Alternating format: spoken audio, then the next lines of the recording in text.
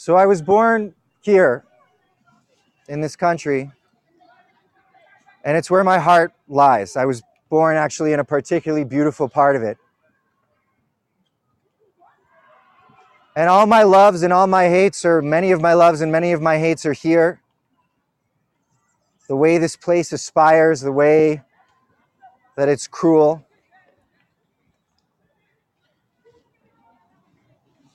But my heart lies elsewhere too. That way. I'm relatively sure now. I was raised with that kind of an education. It wasn't just that when I went to summer camp and youth group that people were beating me over the head about the importance of Israel. But when I was old enough to understand, every time I opened a siddur, I orientated my body to the east. And that my heart kept turning that way too. And after a while, it became a habit. Like many people, I live there. Like many people, my wife is from there.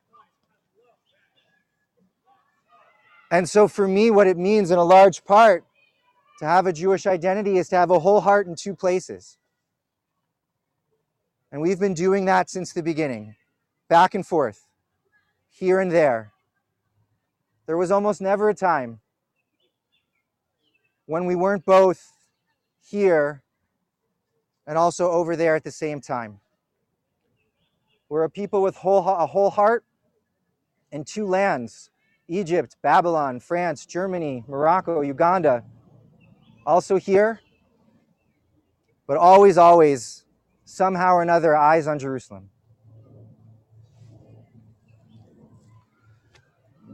Which means that I stand here heartbroken. I stand here heart sick. I know, by the way, that all of you are worried right now what's going to come out of my mouth. Because that's the state of affairs that we're in, that you can't even talk about it in a certain kind of a way without people leaping up and people being torn down. It's precisely that phenomenon in the thick of it that I want us to talk about tonight, that I want us to reflect on it. Years ago, I heard a teaching that changed my life. Totally changed the way I understood what the world was and what I was supposed to be in it. And it goes like this. If I had two hearts, like I have two arms and two legs, I'd fill one with love and the other with hate. But since I have only one, I have no choice but to fill it with love. It's a radical teaching, a profound one. And what saves it from being something nice that you put on the fridge is the truth of the entirety of the statement, because the world deserves both our love and our hate. It is a place that is awesome and awful, and not always in equal measure. God help us. We are in many moments overflowing in such a way that we don't even know which way to turn. But the teaching of this particular Torah is such that it says, despite the evident heart truth of the world, we have to choose which heart that we want to step into the world with. It's upon us to decide who it is that we want to be. And when the story of our life is told at Beit Din Shel Ma'ala, at the end of our life, I truly will believe that we'll ask, with which heart did you live? The heart filled with hate, or a heart filled with love?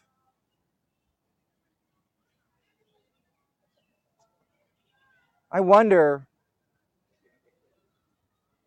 which heart is most in evidence in this moment.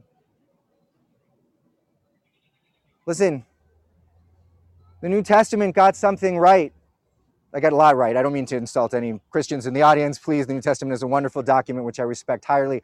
I was just, as an outsider, caveat. By their fruits ye shall know them. And the last 25 years in Israel, Palestine have borne bitter fruit.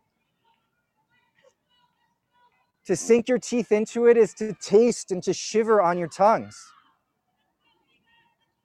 And while the rockets and the bombs are flying, I go online until the eternal everywhere and every now of the internet, and just the torrent of vitriol that overflows every Facebook post that I see, it seems self-evident to me which heart is in attendance here. Do you know what I mean? The world cries out for a change of heart. And we have to be that change of heart.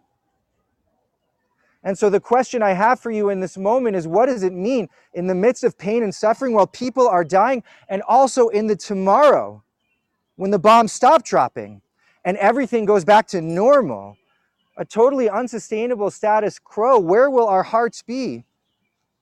And which will we choose to lead with?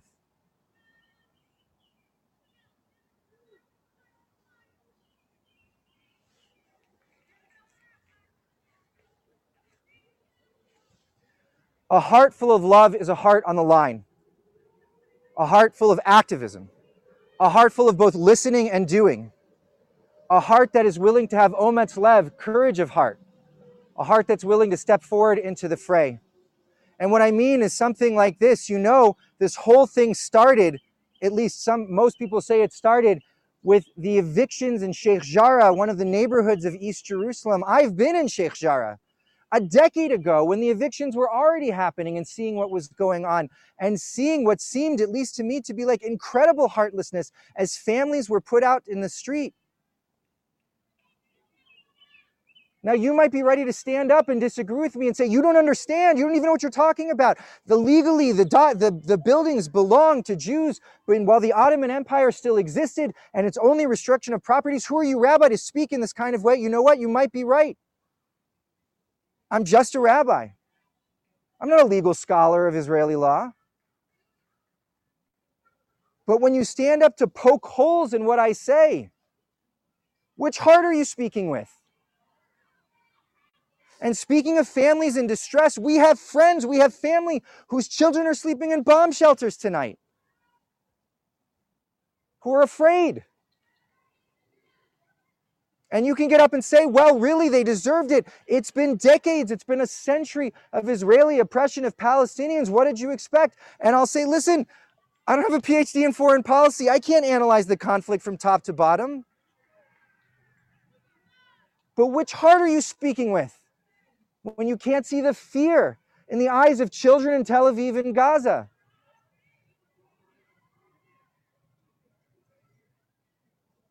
We are wrong-hearted and wrong-footed for so much of the way that we're taught to approach this world.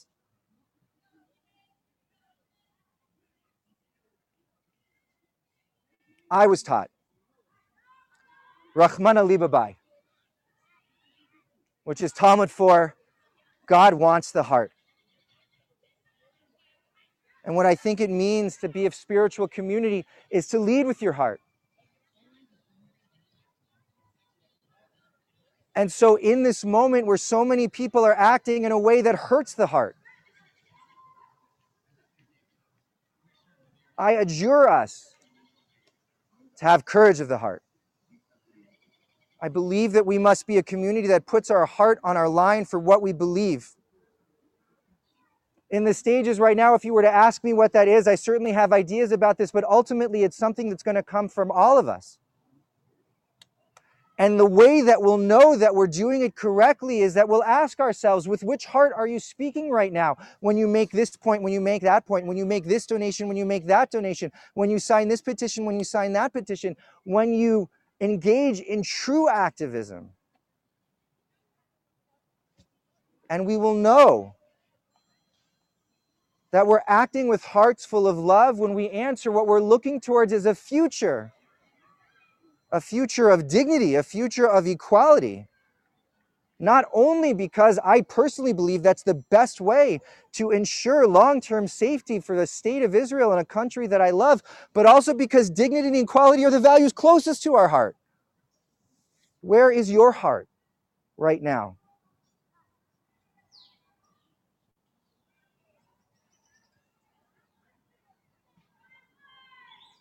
Can two hearts beat as one? I'm sorry for the cheesy song lyric. I really apologize. But it just seems like our heartbeats are hitting against each other, and the idea is actually to get into a kind of harmony of heart.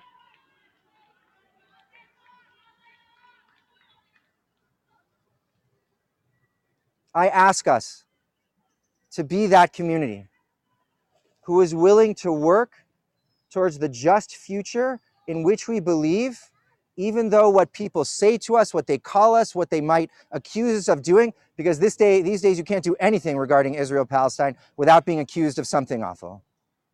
Despite the slings and arrows of outrageous fortune, right, and internet posts and emails to the board, no matter what it means,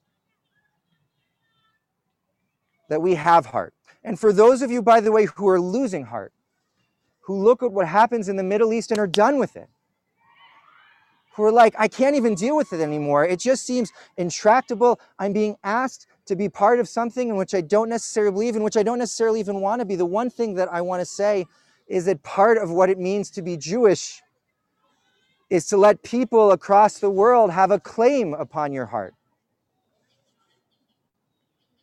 I just don't think we have a choice in the matter. This week's Parsha speaks about the service of the Levi'im, the entire tribe that was devoted to God, and says about them, Netunim, Netunim, Hema, they are doubly committed to their service. Can we be doubly committed to where our moral hearts, to where our spiritual hearts, to where our compassionate hearts lead us? I believe so. I believe that's the point of spiritual community. To take the shadow off of our hearts and to lead with hearts full of love. By the way, he's here right now. I know he's wondering, he's got a camera. But Gili Getz is going to be speaking after dinner. His heart's been in this conflict for a long time. He is both Israeli, but he represents Combatants for Peace. He's a playwright. He wrote a play called Forbidden Conversations, specifically about American Jews, right? And the hard difficulty of talking about Israel. So if your heart leads you, stay here after we have your sort of the BYO dinner to listen to Gili's heart. Shabbat Shalom. Shabbat Shalom.